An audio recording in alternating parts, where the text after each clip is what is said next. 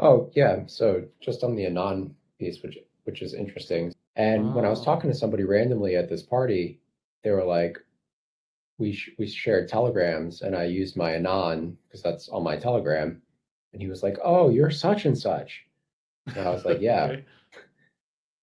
And like I recognized that it was a much the perception of that was much different than the perception of me, like as I am.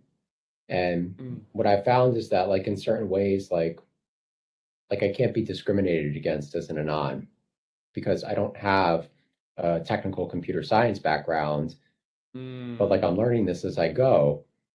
But as an anon, nobody knows what my background is, so they just yeah. evaluate me based off the merits of the argument. They don't actually evaluate it based off of like any kind of discriminatory, like arbitrary, I don't know, like measures of legitimacy, Yeah. if you want to call them that. So that's kind of why I've decided to like choose that path and keep them separate. I mean, at some point, like if one of the other gets big enough, like I'm sure it will come up, and I'm sure I'll have to deal with it at some point.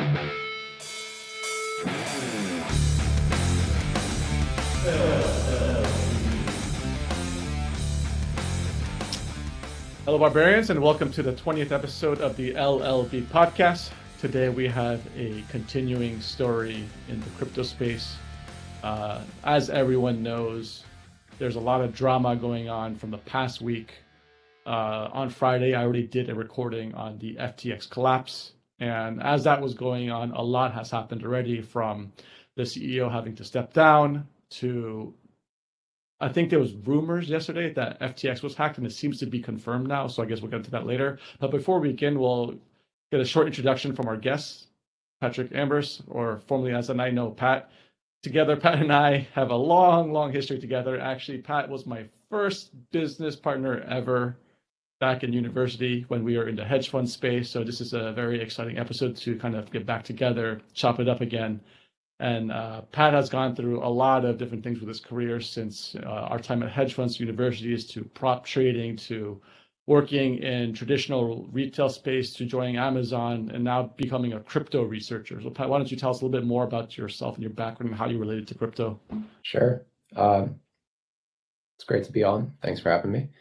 I would say um, primarily I focus on doing protocol research, trying to understand from first principles the nuances of the technology, and then from there be able to, I'd say, make some like broader distinctions and classifications about ideas.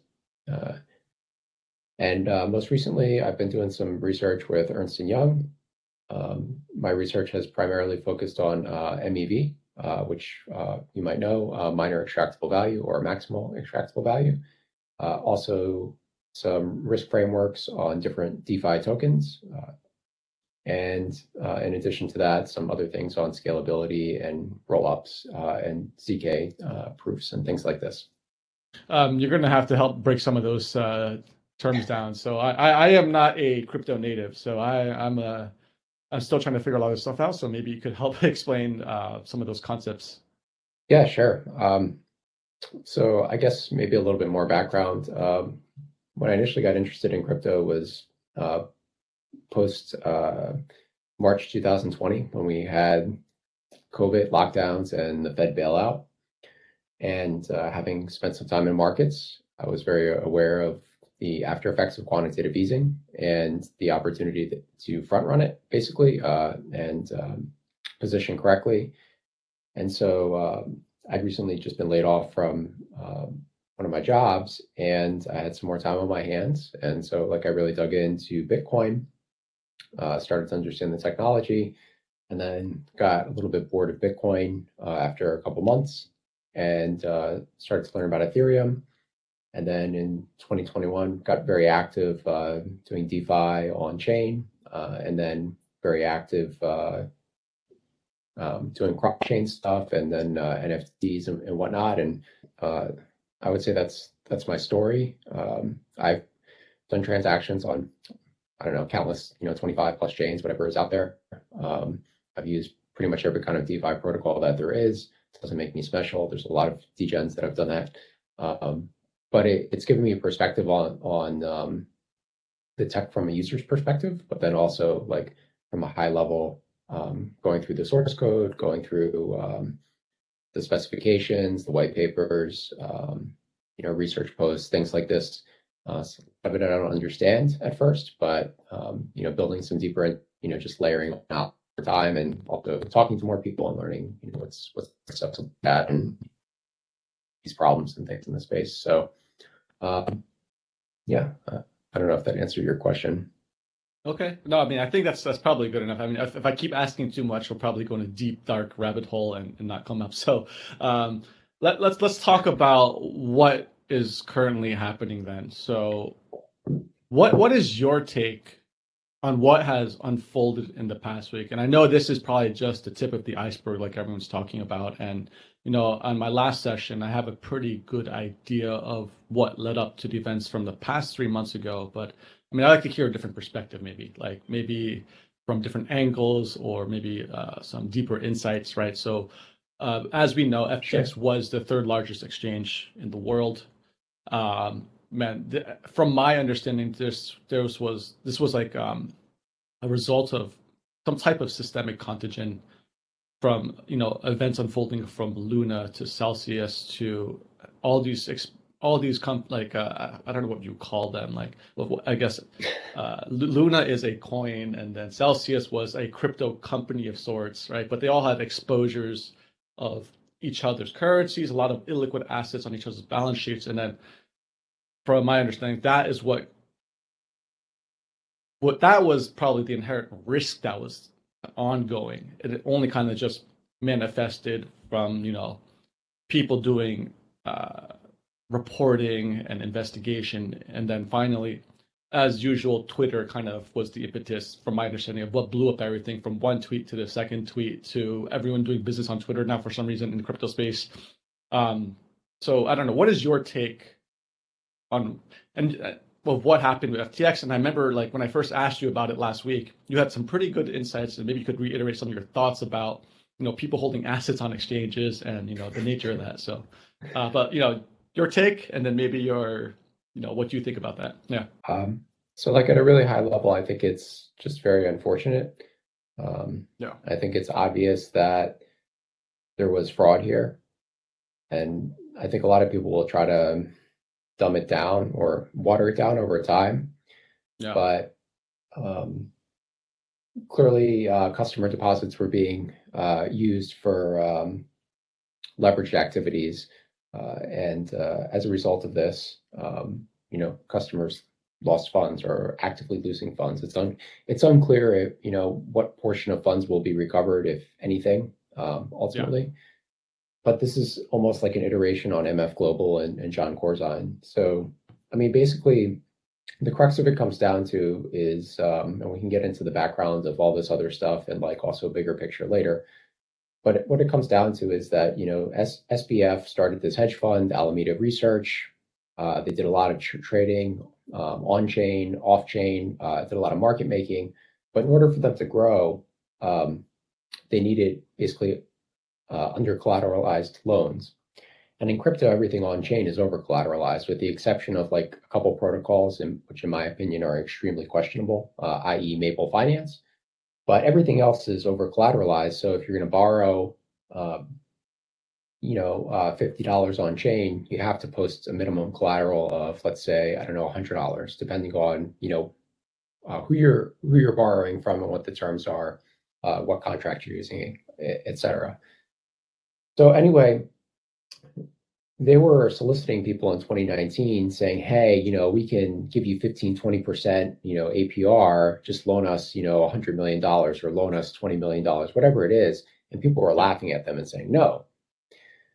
And this was, if you recall, on the back of like a really bad 2018 for crypto. So like in 2019, people still weren't back on the crypto bandwagon. So what did they do? They decided to print, or they decided to create FTX.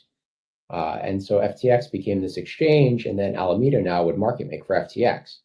And so how would this get financed? Well, FTX would just create this FTT token, give a large allocation to Alameda, make the token go up in value, and allow FTT to be posted at FTX as collateral and then FTX basically is then able to take any kind of user deposits that they want and give them to Alameda to go do DeFi games or market make on OTC, right?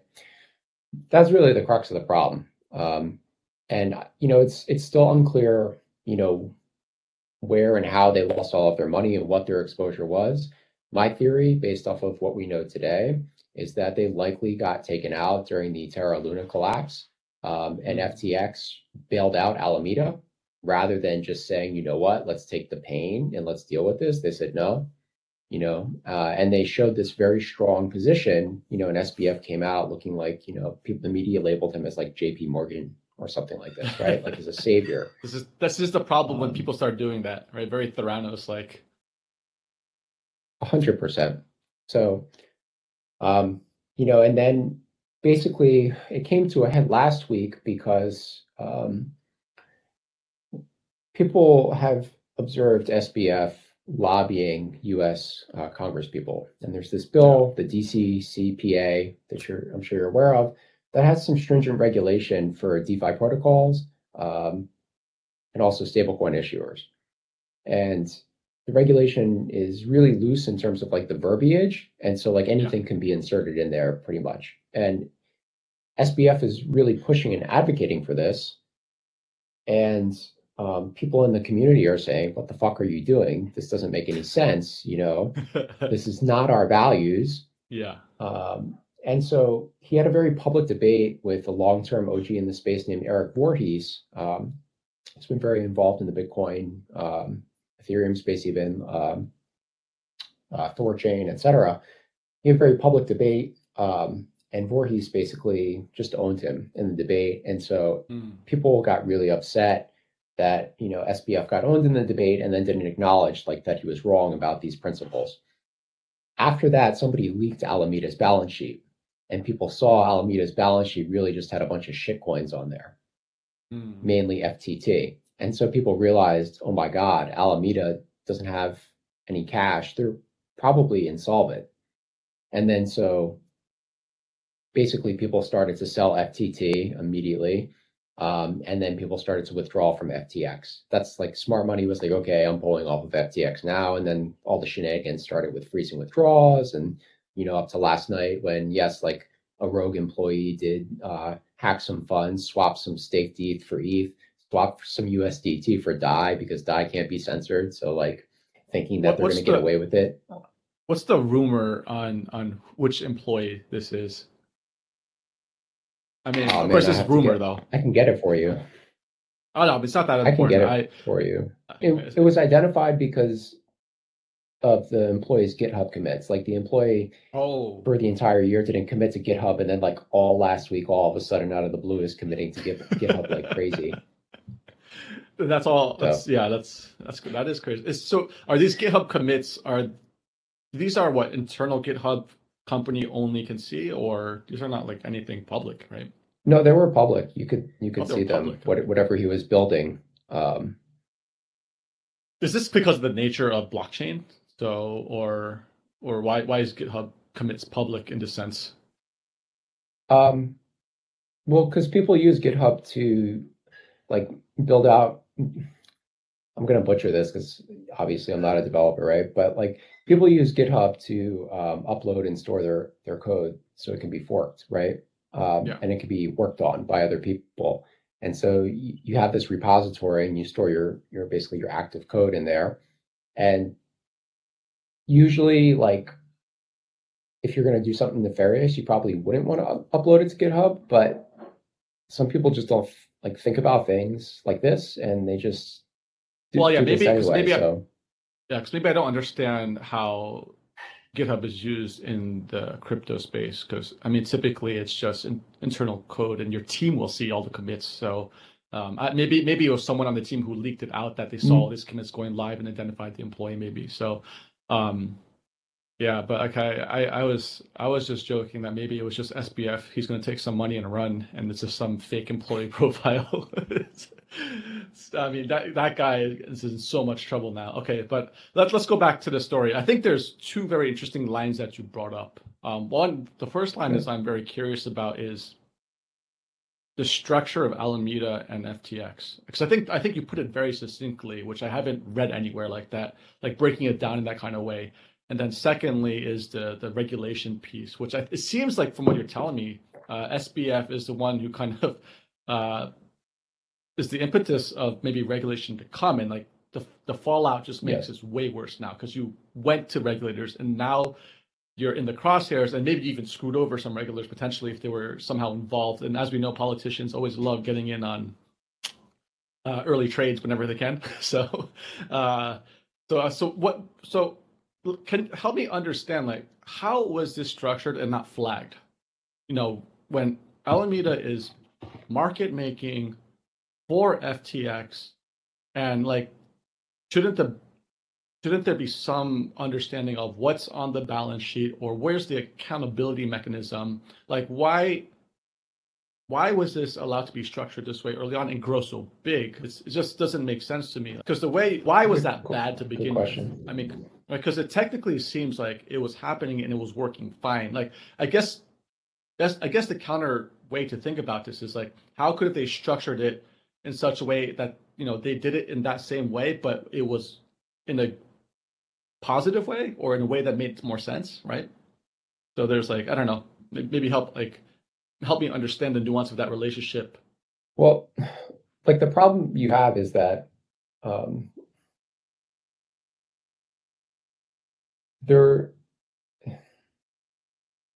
they were pitched as separate entities, but everybody knew that they were the same entity, and everybody knew that SBF was really just running Alameda.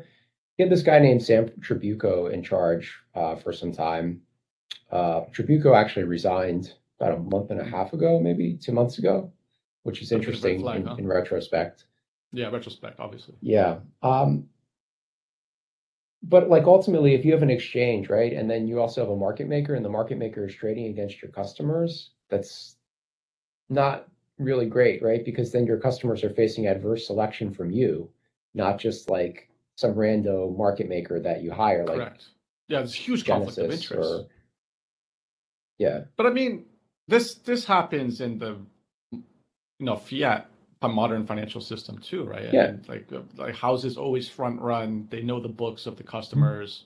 There is some incest between, not directly legally, and also not as bad as Alameda and probably FTX, but like those relationships, it's a circle. And I think that's the whole thing with TradFi, traditional finance, right? Is that's like the boys club, and then DeFi, like in DeFi and crypto, is supposed to be the opposite of that, right? So it almost seems like a replication of what happened. And the fact that he also went to approach regulation is like just the most ultimate TradFi move too, right? So it's like, it's just so what was inherently, like, I still don't understand. I mean, I need to go back and probably listen to what you said, but like, okay, the way they structured it, what was the biggest problem in it? So the biggest problem in it is it's a problem that is inherent in crypto because of you have an ability to issue or create a token. And so FTX accepted their own token, FTT, as collateral for loans, for under-collateralized loans, not over-collateralized loans. And even if they were over-collateralized loans, because like that stuff is still coming out, it doesn't even really matter because Alameda got the FTT tokens at the issuance for cents on the dollar, like 10 cents a token. But the collateralization for this case, FTT, right, would be the value of the exchange, no, right? Because so say if you collect FTT tokens, you get discounts. People keep using it, inherently, that's the use case where there should be value in it. And then, like, I mean, it's shitty that it went to Alameda, but shouldn't those coins hold some kind of value? Or was it because prop trading was pumping up the price? So like initially at the outset, FTX, they created these FTT tokens, right? And so Alameda by proxy got a huge allocation of them, which is fine. Like the distribution doesn't really matter so much. Okay. It just matters that FTX allowed FTT to then be used as collateral to borrow legitimate stablecoins from them. So they took a shit currency that they just made up out of the blue and let Alameda use it as collateral for real money. Okay. And ultimately, people are saying like, well, where did the deposits go? But if they had these deals with Alameda, where Alameda had, stable coins and real assets, and then was going and market making with them, and obviously not doing as good a job as people thought they were, you have a problem. You then become insolvent. And as the price of FTT collapsed, basically like the value of the assets on their balance sheet just, they skyrocketed. Yeah. It's actually not that different from the Luna UST collapse, or even that different from like the Ponzi's earlier in January, like Olympus DAO and Wonderland, and things like this. Like it comes back to the same thing, and that is that like there is no free lunch. So if you just create a token, like if it doesn't have any cash flow attached to it, like you can't assume that it's going to be valuable. And even if it does have a cash flow attached to it, it doesn't mean it's going to be valuable. It has no bearing on like being able to acquire assets in bankruptcy as a creditor. As a token holder, you just get wiped out, right? It's not a security. Yeah. Well, because in this case, it was because it's tied to the exchange and the deposits, which if those are all run, then there is no value, right? So there was no mechanism to prevent a run, right? So that was one of the topics that I kind of was asking on Friday to my friends. I couldn't get a clear answer. Like, if we look at modern fiat and how banks are, regulated, and how the banking system is created with fractional reserves, and then the central bank puts all the rules on, right? Of course, the biggest number one factor of preventing bank runs is just fiat. People will just believe in your institution of government, right? So obviously that's something that's just clearly still missing in the crypto space. But then secondly, if there is some type of run or liquidity shock, right, the central bank steps in and then provides those short-term loans to alleviate that pressure, right? So people can then withdraw, and it's the government essentially. It's the Federal Reserve, some form of the government that's kind of guaranteeing this and allows for that liquidity. And of course, that's managed through interest rates later on, right? Why is if all these finance bros are going to the space, why is this not something that has been thought as a piece of the infrastructure that's being built into crypto, especially in the DeFi space? Like, why isn't there someone building some mechanism to prevent bank runs, essentially? Because because you don't need them.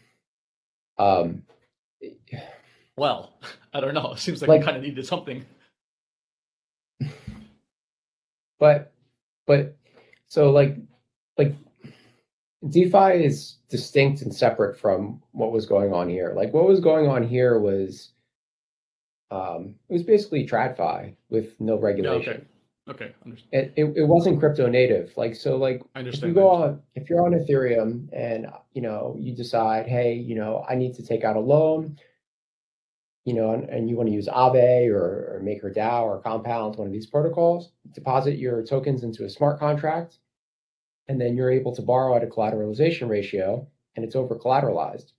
And because liquidations happen on chain and they're incentivized, there are always actors that are looking to liquidate people when the thresholds are met.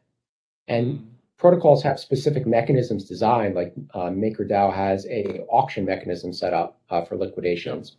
Where the collateral in the vault will get auctioned off, and the liquidator will get a fee for having doing so. And they get the collateral at a discount, which then they can go on the market and just flip that on a DEX and go back to whatever unit of account that they want to hold, right? And they get compensated. So you have this competition of these on-chain keepers, these MEV bots looking to do these type of activities. So from a liquidation perspective, as long as your price oracles are set up correctly, you're never going to run into any kind of bank run, or you're never going to run into an issue of liquidating positions and become insolvent. In terms of a bank run, the problem that you have on chain is that you have native assets like ETH or Bitcoin, and then you have things like stablecoins. Some stablecoins are fiat backed, and some are backed by multi-collateral, like ETH, Bitcoin, and stablecoins, and then some are just backed by ETH. And you have different trade-offs within here. Like if it's backed by just ETH, then you're not going to be able to just stay at $1. You're going to have a floating peg as a result, and you're going to have to impose some kind of negative interest rate policy. Yeah. If you have a stablecoin that's 100% backed by fiat, then you're making the deal to be regulated heavily, right? Like Circle or Tether. If the U.S. government issues, some kind of, or any government issues, some kind of declaration to them legally, right, and says you have to comply with this and freeze XYZ accounts because these people are criminals, they can freeze the Tether coins or USDC coins in your account and you can't use them. They're worthless. Yeah. And so you take on that risk in terms of stable coins on chain. No free lunch. What was your initial question? Because I don't want to get into a tangent here. But I guess what I'm saying is that DeFi functioned just as it should. It's withstood many stress tests all the way back to March 2020 during the COVID crash. And the reason is because you have over-collateralized lending, you have incentivized liquidation by keepers on chain, and you have a pretty robust price oracle update system with Chainlink, and then also using Uniswap v3 TWAP oracles. So yeah, you have a pretty sound system overall. So really the regulatory piece needs to focus on the centralized exchanges and the games that they're playing. Yeah. And ultimately, Coinbase had much stricter regulatory practices that they had to follow than FTX. And that's where some of the favoritism, and people are questioning, like, why did Gary Gensler favor FTX and allow them to get away with all this stuff that people knew was going on, and then didn't let Coinbase offer a similar product. Coinbase had a Coinbase Lend product that they were going to offer to retail back last year, where basically they would take your USDC, put it in Compound, and at the time rates were about 4%. So it'd be a net positive for retail users, right? But that got nixed. The SEC said it was a security, so you couldn't do it. Meanwhile, FTX has, they had their FTX earn, right, paying 5%, on your stable coins. Which is weird because FTX did have licenses in the US, but for some reason, this is a very gray space, right? It's not very clear in terms of regulation. But then it seems that probably Coinbase must have built the team internally themselves to be on purpose compliant as much as possible, probably to avoid something like this, right? Coinbase has a really long history. Like Kraken, they've been around for multiple cycles. And at the core of it, Brian Armstrong is like a Bitcoin Ethereum maximalist. Like he very much believes in, the ethos of the space, decentralization, censorship resistance, privacy.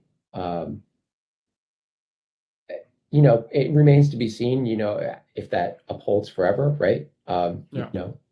We've seen founders kind of lose track of their core values over time, but Sam Bankman-Fried was never that. Right. And his come up story is actually starting to get a lot of, I guess, conspiracy theories around it coming to the light, because his relationship with his the CEO of Alameda, who was also his girlfriend, who went to MIT with him, whose dad was in charge of Gary Gensler when Gensler was at MIT. And so there's this and then Bankman-Fried's mom being, heavily involved in California politics and fundraising for the Democratic Party. And then all of a sudden, Bankman-Fried himself is the second largest Democratic donor to, Joe Biden. And then in this last election midterms, he donated $37 million.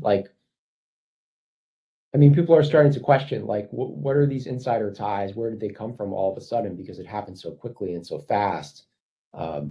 It's not something that you usually see. And based off of the treatment of people like Brian Armstrong and Coinbase, people are like, what's up with this? It remains to be seen. I don't know. Gossip, hearsay, but there are certainly connections and things there that will probably come out over time. Yeah. So from your understanding of SBS background, then, it sounds like he has the pedigree. Just maybe again sounds like something like Theranos. You have the pedigree. It's a nice story. It sounds like to me just right place, right time, right pedigree. is like, from your understanding, is he like a true technologist? Like someone like, guys early in the space, maybe No, like a Brian Armstrong or sorts? So he's not. no. Like the true technologists are like Vitalik Buterin, Gavin Wood. Um, it's funny that I said Gavin Wood. Anatoly Yakovenko, if I'm saying his name wrong, but the founders of all these major blockchain projects. I mean, like they're the true technologists, and like Yeah. because crypto is open and permissionless, if you really believe in the technology, you can learn it and you can build it and you can Yeah. collaborate with people in an Yeah. asynchronous manner, and um, you don't take the other route because it's just against your values. And so Yeah. that's why I don't believe he was a technologist, Yeah. at all. I think he was very much he bought into this notion of effective altruism, right? Yeah. Maximize profit because I know what's best. I know how to donate capital better than everybody. So Yeah. I'm justified in just going But for max profit. if you look at all of his activities, and okay, so this ties back to the question I asked originally, right? But then, um, it just seems like this was just all traditional finance, but like where you sit at the intersect of crypto and, I mean, yes, the off ramp, on ramp of fiat, right? So it's going to look very close to fiat. I mean, again, I don't want to probably, like, to play devil's advocate, I don't want to completely disparage the fact that he's not a technologist. Like, you and I are not technologists, but I think we need more high quality critical thinkers in this space. I think you need more diversified talent of different kind of backgrounds. It can't just be pure I mean, technologists. So I I've spent enough time in this space, seeing who the technologists are. Like I could tell you, like honestly, like in every protocol, like I could point him out. He's not a technologist because if he yeah, was, he would have built the centralized exchange, making commitments on chain as a Validium yeah, on Ethereum, which mm, is an option for any centralized exchange that's out there. yeah, Like that's what a technologist would do, and that's not him. yeah. And but I think you would need. So I guess maybe that was the component that was missing, like the true spirit of the technology. But you still need someone who's also like a rah-rah cheerleader, face man, to make those human connections. Because ultimately, at the end of the day, you also do need adoption and understanding if you want to go move away from, the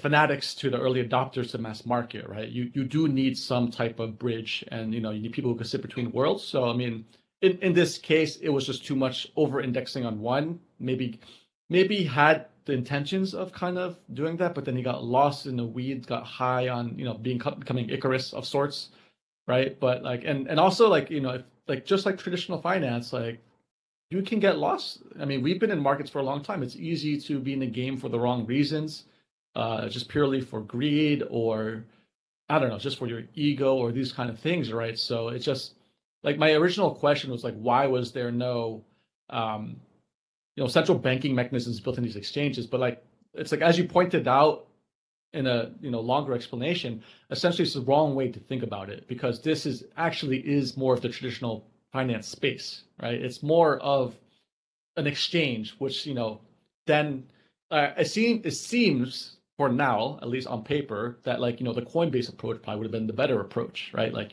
be more conservative, try to work with regulators, make sure you're getting approved, because you're sitting at that intersect. So it's not like my framing is probably wrong in that I'm trying to smash modern fiat into crypto, but that's not the point of crypto, right? And I think that's what you were trying So to say I would, essentially.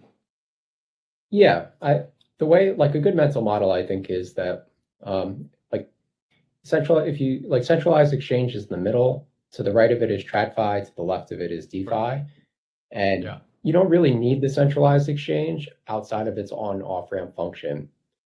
And obviously, there's a business opportunity there, right? So somebody is going Correct. to go for It's that and solve that problem. And trading. if they can Yeah. provide, vertical, scaling to their customers or vertical solutions, right? They're going to go ahead and do that, rather than let you go on chain, so easy. Yeah. But in reality, on-chain transactions are just built better for transparency, for safety. Yeah. Well, you could argue with me on safety, but generally they're built better for transparency and security properties than centralized exchanges are. Because ultimately you are trusting an intermediary Yes. And crypto is, the ethos is, verify, don't trust. Or Right. some people would say trust but verify, you know. And that's the whole point of being able to run a node, is that you're able to independently validate that, the chain that you are linking up to is the canonical correct chain. And so if you're going to go ahead and send your transaction, then you're confident that you're not, following somebody else's fork, or, you've been hacked, etc. So it seems like a good mental model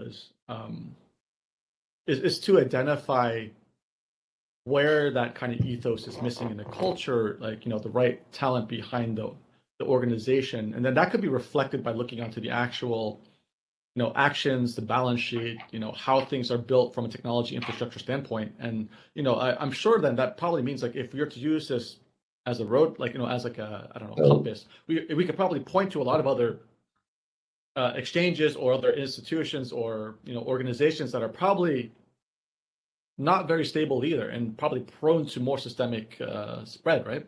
so I'll give you an anecdote, and I think it will be a good reference point. So Yeah. um, like if you're ever around people from the Ethereum Foundation, Yeah. and they're in a group together, it would be taboo to talk about price. Mm. You're not allowed to talk about price. It's like first rule of Fight Club: don't talk about Fight Club. Yeah. The technologists don't talk about the markets or price. Yeah.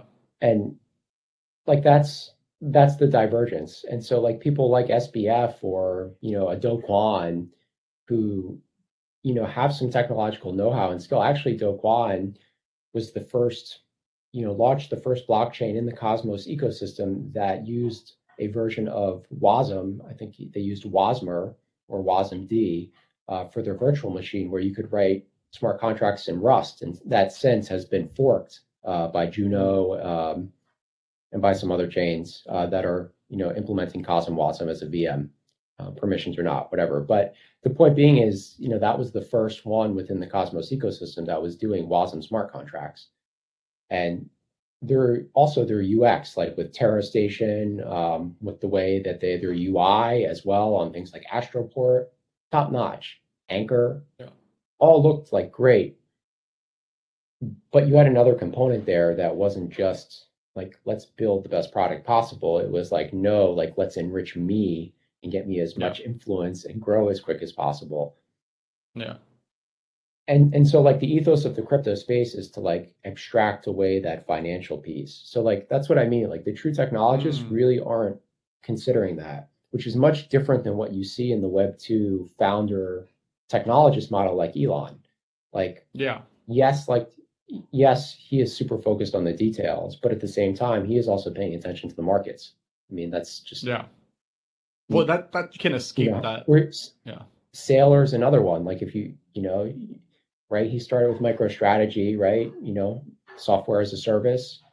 Yeah. But then eventually just became this diehard Bitcoin maxi, focused on his balance sheet management. As a basically as a treasury allocator, right?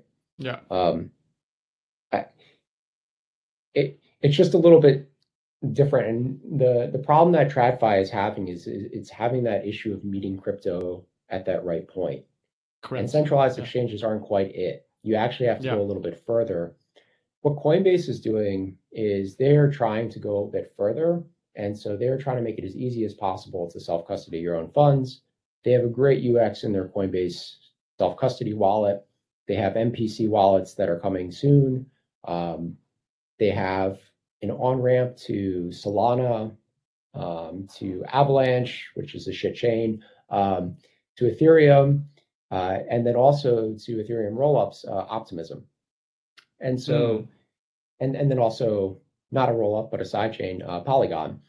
And so you're able as a user now to, self-custody your assets on all these, I would say, higher quality chains with more security. And they're trying to make it as easy as possible. I think that's fantastic. And I think they're going to continue to build that way. And I think ultimately they'll start to meet crypto a little bit closer to where it needs to be. But I think I think Binance, probably the same thing. Like if CZ continues to lead the company in the way that he's going, probably be similar. But what FTX was trying to do was put their stake in the ground and say, no, like we're the gateway to crypto. Everything runs through us. We know best. Like customers should just stay with us, use our payments app, clear with us, not go on chain. I mean, like my take on what you're saying is that I think, at least for crypto, we're still so early along the adoption phase, is that where you still do need more technologists to build the infrastructure, right? And like it's like building your first layer of internet. And at the point where the technology gets better and better, it's when you want to start layering the other kind of talent and people to get involved, then to kind of make it more widespread. But it seems like we're trying to jump ahead with too much money in general, which again, like I still think from VC to any other, space of, early stage investing or industries, is that there's just too much money from QE. And this is just another effect. And I think the current recession is just that too, right? Just as an asset class and all these people getting too much money and overvaluations and this kind of stuff, right? So I think that's the same problem, but it's 100%. I think yeah. So I think that like if we were to think about this of how the space should unfold, is you want more technology still, and there's still not even enough of that to power where the infrastructure or even on a product level where it should be. And one interesting thing that my friend was telling me on Friday was that actually FTX as a product was really good from a trading standpoint. Like there was no latency loss, like no slippage, nothing. But I think where if you go into Binance at number one, like you still have all sorts of product problems. So it wasn't so much like the product was bad, or maybe I don't know about technology wise, but maybe from a product user standpoint, it was actually it was good. Everyone was recommending it, right? But then for other ones that are number one, not as good experience, right? But maybe technology better. But I can't say. I don't know, man. Like the traders on CT are like, fuck FTX. Like the execution sucks. Oh, is it really? My execution, so Alameda can front run me. Yeah, for sure. Yeah, I think that would probably depend on who you ask. I never used FTX, so I can't. Yeah. I can't speak to it. Yeah, I would say probably we're about 10 years away from being able to build on top of crypto like you would build on top of Web2 today. Zero knowledge proofs are going to change the industry. They're going to change a lot of things. Basically, you can prove something without revealing what that something is. So this will inherently lead to more privacy preserving protocols, less information leaking. And for things like DeFi, that's really important because like right now, basically like your wallet is like your Twitter account. You can just say, oh, here's my address and go look and see what my financial history is, which nobody can do that with a bank account today. And that's kind of where you want to get to with accounts. Things like account abstraction are really interesting. So it's a bit of a more technical topic, but like on Ethereum, you have two types of accounts. You have a smart contract account and you have what's known as an externally owned account. Externally owned accounts are the only accounts that can initiate transactions. And so as a result of this, you need to have an externally owned account as a wallet. But this leads to the notion of like having to store, a 12 to 24 seed phrase. And also too, then if you lose your keys, you're screwed. Like there is no do-overs and go-backs. If you have a smart contract, basically it's like having a vault where you store the keys in your vault, and then you can recover the vault socially by having, like, let's say 2 or 3 people be signers for that vault. So like you, me, and I don't know, you, me, and Joe could have a vault, and then if I lose my keys, right, you and Joe could help me get my keys back and get access back to the vault. Also, too, like the way you execute transactions on chain, like with an EOA, you have to first sign approval, then send the transaction, make a second call. Sometimes, depending on the operation, if you're yield farming for the first time with new tokens, you might have to make like 4 or 5 approvals before actually going to the transaction where you're depositing tokens into the LP. And that's a real pain in the butt. And with things like a smart contract wallet with account abstraction, you're able to bundle all those transactions into one user-oriented intent. and execute them atomically. And you also then don't need any ETH in your wallet, because as long as you have any kind of funds in your wallet, the paymaster or the relayer can then just say, okay, like I'll pay the ETH for the transaction, and I'll keep a percentage of your tokens. And today, if you want to get any transaction executed on I'd say 99% of blockchains, you have to have the native token in order to process the transaction. And sometimes acquiring the native token can be a pain in the butt, because a centralized exchange in your jurisdiction might not have that token. You might not know anybody that has that token. There might not be like some general public faucet. So then you got to ask people, hey, can you send me a little bit of, token, in order I can set up my account, and then, you can pay them back. But this also limits that problem. So account abstraction is something that's been worked on Ethereum for quite some time, many years, but it's still probably, I would say, 2 to 3 years away, because there's a lot of other things on the roadmap that are equally of importance. And so, like, from a UX perspective, you're just not going to get that improvement for a little while. And then also too, with scalability, like today, anybody can use Ethereum and pay a decent fee. But in a bull market, you're looking at like, $20 to $30 to do a simple trade on Uniswap, which isn't great from a UX perspective, right? Yeah. And so a lot of what has been going on is working on, how do we scale the chain, and, how do we scale execution through having, these other chains settle on top of us called rollups, and outsource the execution. And so that's being worked on, and it's going to be time. You also have people coming up with new solutions every day. Like, there are academics that are entering the space that have been working on distributed systems and peer-to-peer wireless communication that, 3 years ago started working on crypto, and now are coming up with brilliant ideas on ways to implement new things. And, one being like a shared security methodology. And so there's going to be more of that. There's a ton of cryptographers already in the space, but I think more cryptographers will enter the space.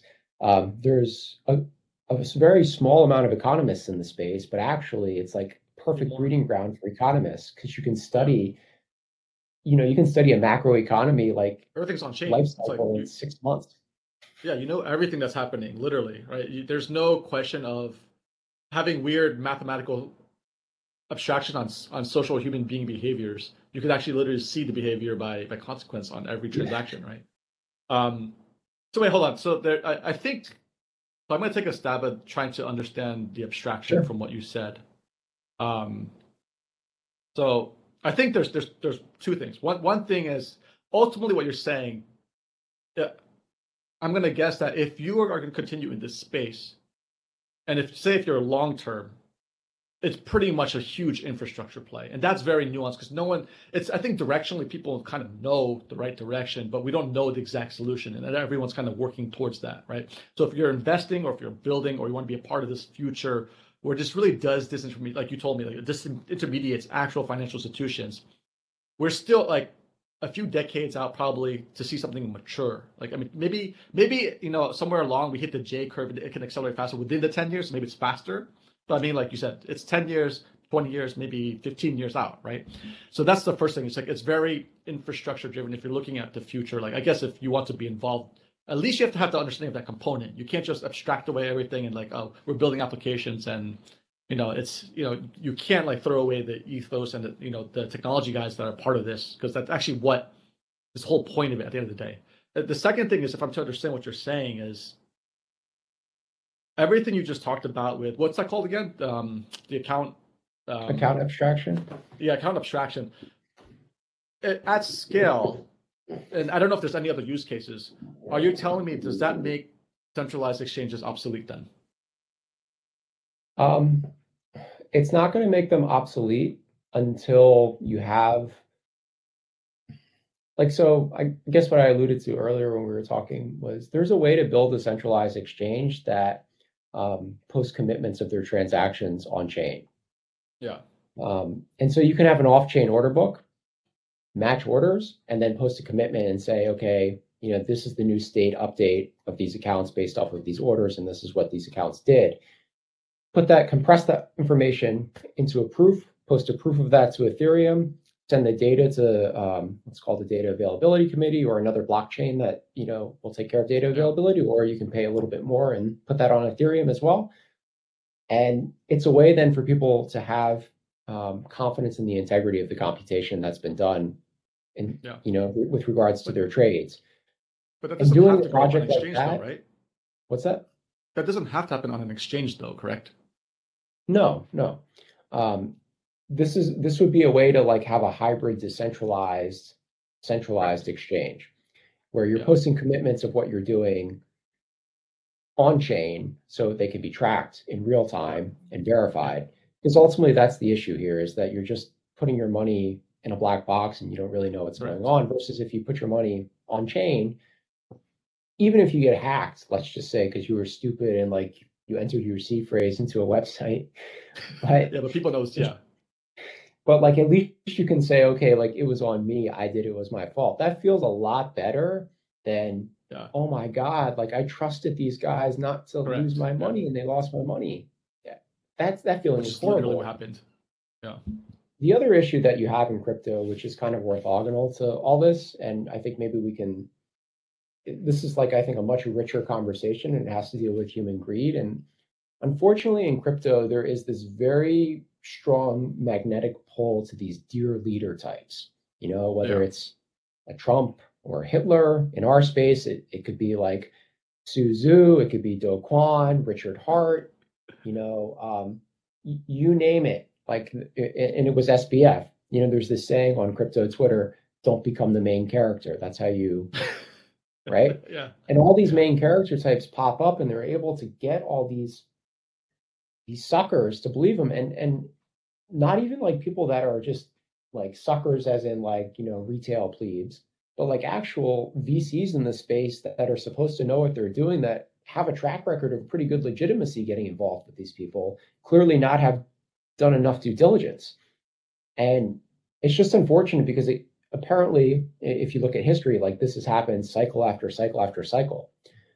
And touching back on like why is this possible, and touching back on something you said earlier, which is that crypto really isn't ready for the size of investment that it's getting. But because with tokenization, you can get instant liquidity, unlike anywhere else in financial markets, like that's the incentive for people. It's, if you're a builder, it's, well, I can just build this project, get some seed round from a couple VCs, raise a Series A or Series B, print my token, I get some exit. Even if I can only exit 10% of my allocation, I probably like 100x my net worth already. Correct. In 6 months, if it fails, I'm out. And you saw that a lot during the bull market. And you saw a lot of VCs, even legitimate ones, use that type of strategy. And it really hurt the space. And it's unfortunate because all these infrastructure projects that you and I are talking about actually need more funding and more research and more development. And we could be a lot further along if we weren't misallocating capital like we are. Like that's the tragedy, I think, of like what this whole blow up speaks to. Yeah, my friend was, I don't know what the tweet was that he was sending me, but it was something along the lines yesterday. He was sending me along that like, it was a joke, but like it's a joke that it's a conspiracy that the Fed sent SBF to the crypto world to destroy the industry. So, which is like essentially this could really put a huge freeze on like you said, what you just described. Like if there's a big fallout tied with a recession, that's just going to slow down the acceleration possibly. I think for the people who already dug in, that's not going to change those people. But in terms of talent, which is very important, in terms of funding, which is very important to keep building that infrastructure, that could have long-term effects where it just and then like I said in the last sessions that this talent will be competing with other exciting spaces too. Then right, so you're 100% right. Yeah. The biggest issue that you're facing with crypto talent in terms of development is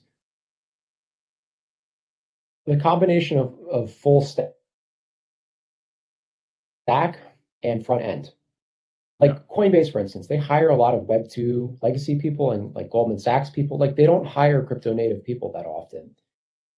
The reason being is they're much more focused on that UI, UX piece, and also the sales piece for institutional, right? But like a typical crypto protocol, like I don't know if you've ever used Curve Finance, but like Curve was set up with an interface like literally from 1993, like intentionally. And for Yeah, yeah. crypto natives, it's fun, but for like anybody else, it's like, oh my No, God, it's how the not. fuck do I use this Yeah, thing? This is, correct, correct. and um, that's where a lot of the Web2 talent, when they come next bull cycle, will be able to layer in and help Correct. because it, they're experts at this. Right? Yeah. The other thing that's very helpful that's underrated, but I think will become more obvious, is that Apple just switched from C++ to Rust as their core Oh, language. interesting. And Rust is something that's extremely popular in crypto because number one, you can compile Rust down into Wasm or a lower level virtual machine, which is compatible with Web2 stuff even today. Yeah. And so that's very attractive. Also, Rust comes with what's called Cargo, which is this basically this testing tooling suite built into it. Yeah. And no other language really has that, as far as I understand. That's another reason. And people love it. It's got this huge community and network effect that's growing. And Solana is primarily in Rust. Um, Near, you can write in Rust. The Cosmos chains are now for their smart contracting chains going to be having Rust. Everything in Ethereum is not Rust, but I could totally see in the future there being a roll up or something that um, has Rust as an option, where you can compile down into still into EVM bytecode in some way. Um, Actually, Fuel is not Rust, but it's a hybrid between Rust and Solidity. But the point being is like I see that as a major like it's an easy pathway for a Web2 person to go, well, I already have these skills. Like I don't really need to Yeah. learn a core competency. I just need to learn about the industry and like how to apply my skills. And I think that's like going to be a huge bridge for getting these Web2 front end full stack developer types like into the industry and really getting the UX to where it needs to be. Yeah. Let me take so on my last discussion in crypto on Friday, there was one line of thought where like if this is really truly bad for the industry and it does set it back, or it you don't get as much funding or talent going into it, and if say regulation is now looking at this like there's a huge target on the back of crypto, so my friend thinks that it may fracture the crypto world, right? Where one has to go deeper into the shadows, and then there's going to be one line of crypto with like central bank digital currencies and some type of integration. Do you see this splintering? Because regulation can't regulate all of crypto. It's like it's impossible because it's supposed to be decentralized, right? So, but it's like if I'm hearing what you're saying, it's more positive and more collaborative into the future, where you think there can be these bridges and the technology will be able to work with some type of intermediate of regulation, infrastructure, and the actual ethos of crypto. So do you see it as actually in the next 10 years evolving towards coming together or splitting? And like what's the credence in either? It's a good question. Definitely don't want to be a LARP and say I know, but like I could see a multitude of possibilities on that axis. Um, Yeah. like I think you're reading me right in terms of what my hopes are. Yeah. I'm very skeptical because of what I have seen from TradFi's interaction with crypto. They basically think it's just a casino that needs to be regulated and gifted to them. They don't really see the Yeah. value proposition. And so Yeah, it's that's true. problematic. And like actually with a lot of my research at EY, like that was my hope is that I can publish some stuff and help educate some people on the nuances and get them to Yeah. think, through some of these details a little bit more. But um, yeah, that's the scalability piece is just not there yet for any blockchain really, to absorb the amount of capital and the like Visa level transactions, right? Yeah. 10,000 transactions per second. Not like inter protocol voting transactions like on Solana, but like actual real transactions. We're just not there yet. We will be there. So that's like I think that's a huge hindrance, number one. Um, in terms of the regulatory front, I think a lot of it will depend on the regimes. If you look in the United States, the Republican regime has been extremely more sympathetic to crypto.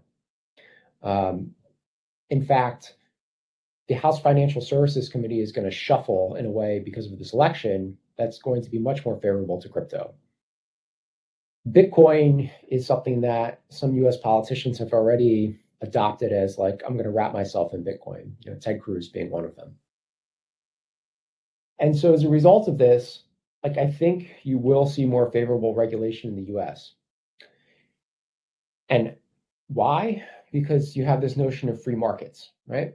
And historically, Republicans have always favored free market solutions and less regulation.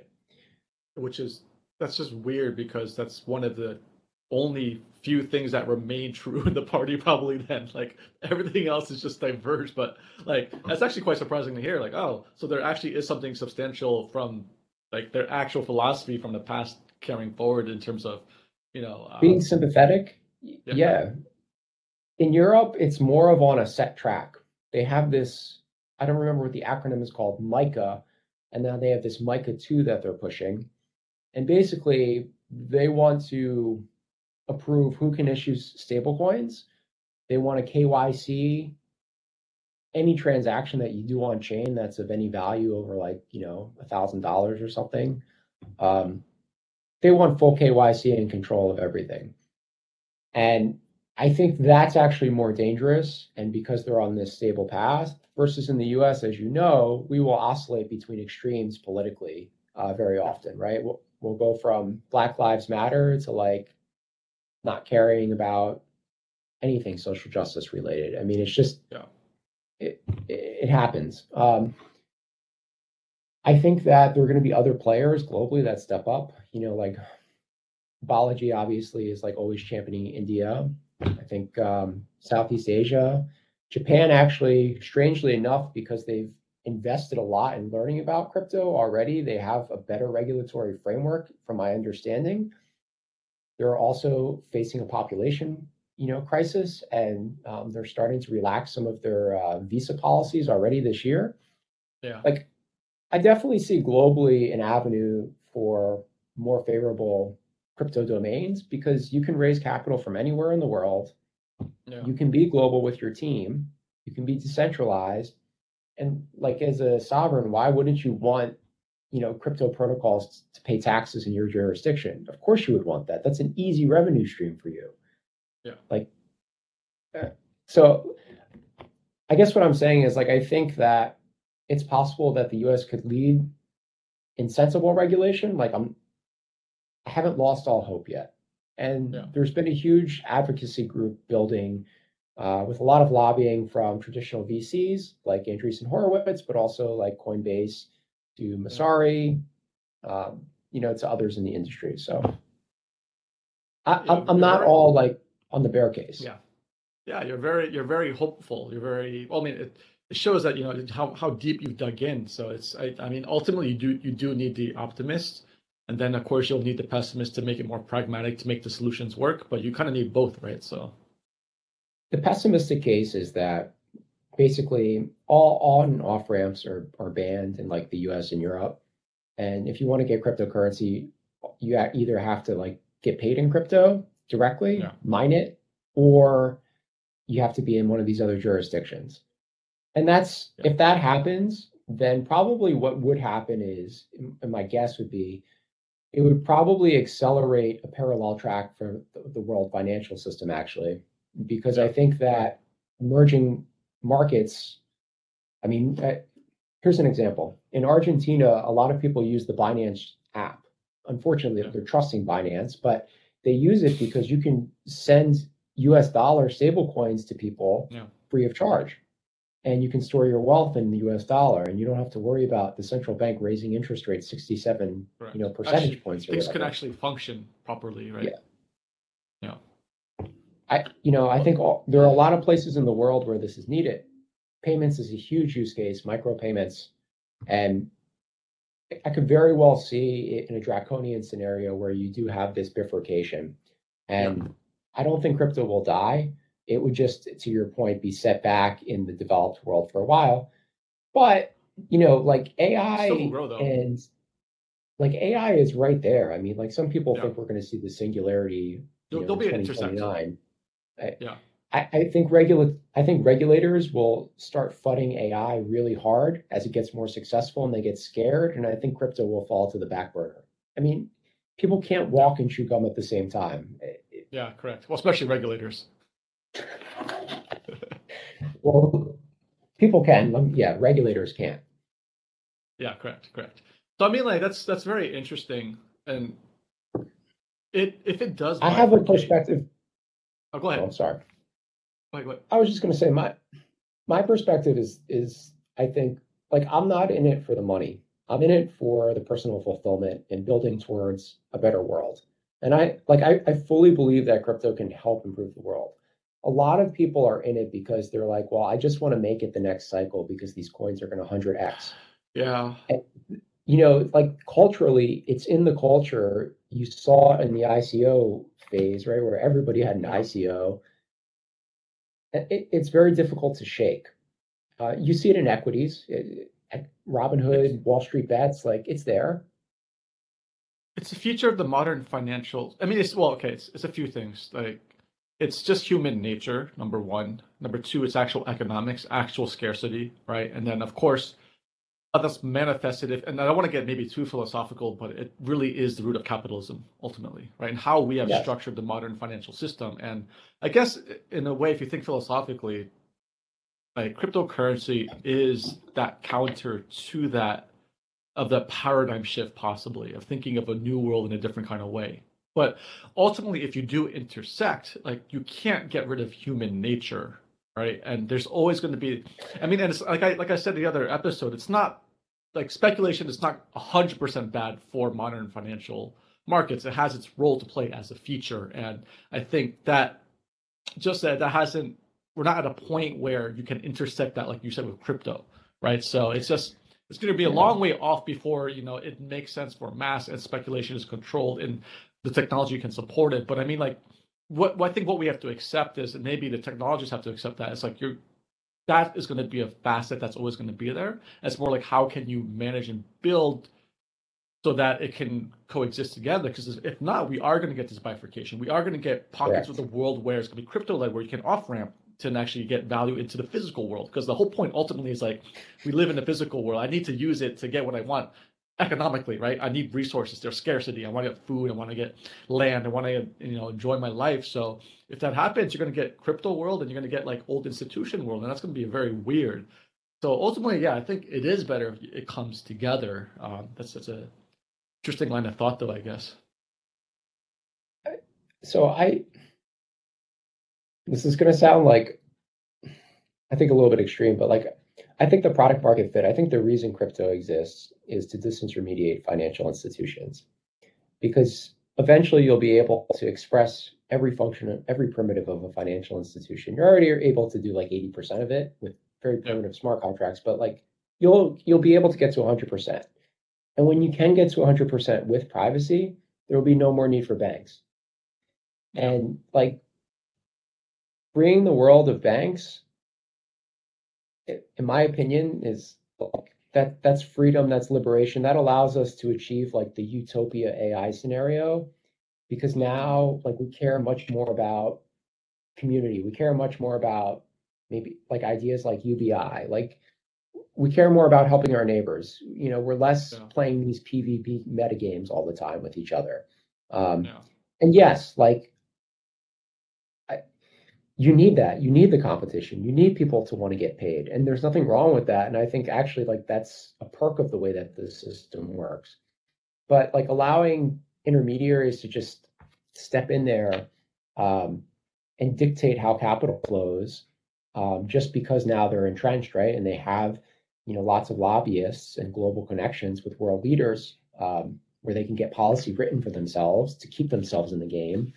Um, they're no longer adding value. I mean, like as we talked about oftentimes, right? Like in the financial crisis, banks lost more money than they made in their entire history, like in one crisis, if you added all the losses together. And like there's something wrong there. And with crypto, if you can focus on getting people on board it correctly and not in this gambler mentality, but in this like I'm actually taking agency back. I'm taking responsibility back. I'm taking charge of my life. If you can get people to on board in that way, you start to change their relationship with money, and you start to change the way that people perceive these things, and the power that they have. Actual action. Yeah, correct. So wait. So in this kind of utopian world, or like if you can achieve 100% disintermediation, where does that power coalesce, or does the power get distributed across a truly like all these truly decentralized nodes across literally every person, or like where like because that is the end game. Doesn't disappear. So that's true. Like so then it's because it's so hard to imagine a world like that. It's just like it's something that you don't know what you don't know, right? Right. So like it just seems weird that like if you think about how powerful the players in the financial institution are. I mean, power does just typically shift around historically from different forms of civilization or philosophies of how things are run. Like power still exists. So I'm just kind of wondering where does I mean it's just it almost seems impossible that power could just be like equalized like that. You know what I mean? Like I think like thinking about it in terms of just like a convex optimization, right? Like you want to be at one end of the curve. Like I think there are a lot of benefits to having these verticalized economies of scale large banks. Yeah. And the benefits are that for large corporations, like they can literally get all of their financial needs taken care of by people that are competing for their services, right? Right. And that's what keeps the global economy going. So like there are huge benefits to that. But on the flip side, for your average retail user, the experience has become really poor. And so bad. Right? Globally, this is agreed upon, right? And globally, everywhere a lot of people, people can't get bank accounts, right? Like, and then they have to deal with payday lenders, or they have to like keep their money, as we talked about, in a currency that's debasing. And so, like, I think it's time to unbundle and try the convex optimization on the other side of the scale. And like one thing I've learned in crypto about protocol design is like usually the best benefits are you either get everything together, like and have one actor, monolithic, control everything, or break it down into all of its component parts as much as possible, and you allow like the division of labor to flourish basically, and it's a power sharing. Within there, you're going to have fulcrums, right? And so like in this worldview, if it's Bitcoin and Ethereum and Solana, right? Some of these early token holders, right, will have more power in some way, right? Or like the validators that are running the network will have a little bit more say so, right? Like, there will be spots where power will consolidate, and like maybe like that piece of the trade-off is not great. So I don't know the answer to that, but I do think that we can get to a world where basically everybody has their wallet with their private key on their cell phone, which makes so much sense because you carry your cell phone everywhere, right? It's encrypted in a secure enclave on your phone. You can go log into your wallet immediately. You load up your light client node, which connects to the blockchain, validates the last X amount of block headers to sync you onto the chain. You're connected. You send your transaction. Get it back within a second. You got confirmation. Coins are back in your account. You're good to go. I mean, I think that's the end game. That's the goal. And if we can get there, and you really never need a bank again. But I think that's hard. Like the CBDC thing, like China's very much going that approach. The British government is very interested in CBDCs, ironically. Central bank digital currencies. I think Circle in the US with USD Coin is kind of like the de facto private market solution for a central bank digital currency, and I hope it stays that way. It's one of the reasons I'm against CBDCs. Like, I think giving like a central bank, direct access to billions of consumer bank accounts is really a bad idea. It's really bad for privacy. It's really bad for security. I mean, the U.S. government has shown, for instance, that they're not very good at security. They've been hacked how many times? data leaks in the last couple of years. So yeah, I mean, it's a stretch. It's going to be a battle. Oh yeah, huge hurdles. Snowden is still not a U.S. citizen, right? Yeah, yeah, that's crazy. Or he's not back in the U.S. I don't know what his citizenship status is, but like I guess like that's just like just an anecdote to say that like we're not at a point yet socially like where things like privacy, agency, freedom, self-sovereignty are values that people really care about yet. Yeah, they don't care until it affects them. That's the problem. So you just want to abstract it away. But that's just human nature again, right? So and like I think to reach where you want to go, like say, I mean, worst case, you're somewhere in the middle of that vision, which is not terribly bad because you have options in the world then, right? But we're talking about yeah, like we're talking about trying to fight with people who will not want to let go of that power. I mean, like there is a big conflict of interest for these, modern fiat institutions, financial institutions to not adopt this. It's taking their lunch, right? So, and then at the same time, if you really want to have widespread acceptance, you kind of do need a dear leader to bridge the two worlds then, right? Because that's just how humans are. I mean, unless you're telling me like technology is so powerful that product just does everything. Not usually the case, right? Like you kind of need some type of figure, like a Musk figure, to like, people come follow me to the great promised land. And so I mean it's hard. These are hurdles, right? And along those ways, people get corrupted and the powers will want to fight you, right? So yeah, it's interesting. I like yeah, but I mean I think what I like is that we kind of laid it on the table and then we can kind of follow where that goes. Because this is not going away anytime soon, and I think you're right, man. It holds a lot more promise than I realized because I'm not in this space. So it's just like it's good to hear that what potential it is, and we kind of need that, and we need more people telling the stories. We need more people being on the mainstream channels. We need more media, like more movies, TV shows, probably showing the promise, right? Like it's just kind of like the whole Peter Thiel thing of the four quadrants of different countries, right? You have like people who are indefinitely pessimistic, where like China used to be, where they would just copy everything. America is like indefinitely optimist, where free money forever, and then but now we have to go back to the spectrum where we have to be definitely optimist, where we have to manifest the future, plan for the future, and build the future. And I think the turmoil we're seeing in the world now, like all the pain and all the strife between infighting, political parties, ideologies, it's just a manifestation of the pain. And it's because we're going through a transition, I think, ultimately. And hopefully these technologies can help us transition into a better world. But that being said, the transitions are always painful, historically speaking, right? So I don't know. I mean, any final thoughts? I don't want to keep you from your dinner. So, I mean, we could always continue the conversation for sure in the future, but maybe we could wrap up anything that you have any insights from our discussion. Yeah,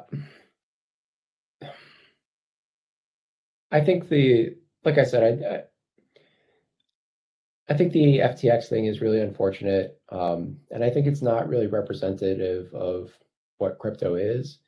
And I hope, I guess, is that we can have better products and less scammers as we go into the next economic cycle, which is only going to be like 18 months away. And like if we can not sell ourselves out, right, and go crazy over Ponzi coins and NFTs and like corporate sponsorships and metaverse bullshit and different grifters entering the space, yeah, like we'll be in a more sustainable place. And I think every cycle as the technology matures will become more sustainable over time. And I think actually eventually when we get to like 2035, we'll probably have a period of like a great moderation where you're done with a lot of these economic haywire cycles and you have a lot more stability. And the technology is done improving, at least for a long time. Until something else replaces it, I think it will be like TCP IP, just continue to, run. So I would encourage anybody to, take control of their own funds, even if it's like a small portion, like go on chain, set up a Gnosis Safe wallet, set up an Argent wallet, At worst case, set up a MetaMask wallet, EOA, just interact with some protocols, see what it's like. Gas is really cheap right now. And you get kind of like a sense of, you just get more of a sense of the space. Like you'll just have a better intuition about it than, just reading about it through various media or social media, etc. But yeah, definitely really fun. I'm sure I said a lot of stupid stuff, but hey, we're all just monkeys, clapping our hands together. So this is true. Yeah, I like that better than being a rat trapped in a prime number maze. Oh yeah, well yeah, hopefully that's true. But another discussion for another day. So how can we follow you, or where would you like to point people? If they want to get in contact, or if read your works, or Sure. Get in touch. Yeah, just check out my LinkedIn. Okay, I'll pop it up. I have a lot of writing on there. I'll continue different thoughts, and then if you need to reach out to me, the LinkedIn DM is fine. Is there any way we can convince you to get back on a public persona Substack so we could see some writings? Yeah, sure. I'm actually working on something. I do have a Substack, a new one that I'm getting ready to launch soon. So okay, I'll certainly let you know. Yeah, let me know, and then of course, hopefully, when your EY publications come out, we could also read some of your more technical works for actual proper institution and research. So I guess there's a lot to look forward to, and I, thank you for your time today, Pater. I really appreciate your insights. It means a lot. It's my pleasure, sir. Okay, thanks, man. Bye.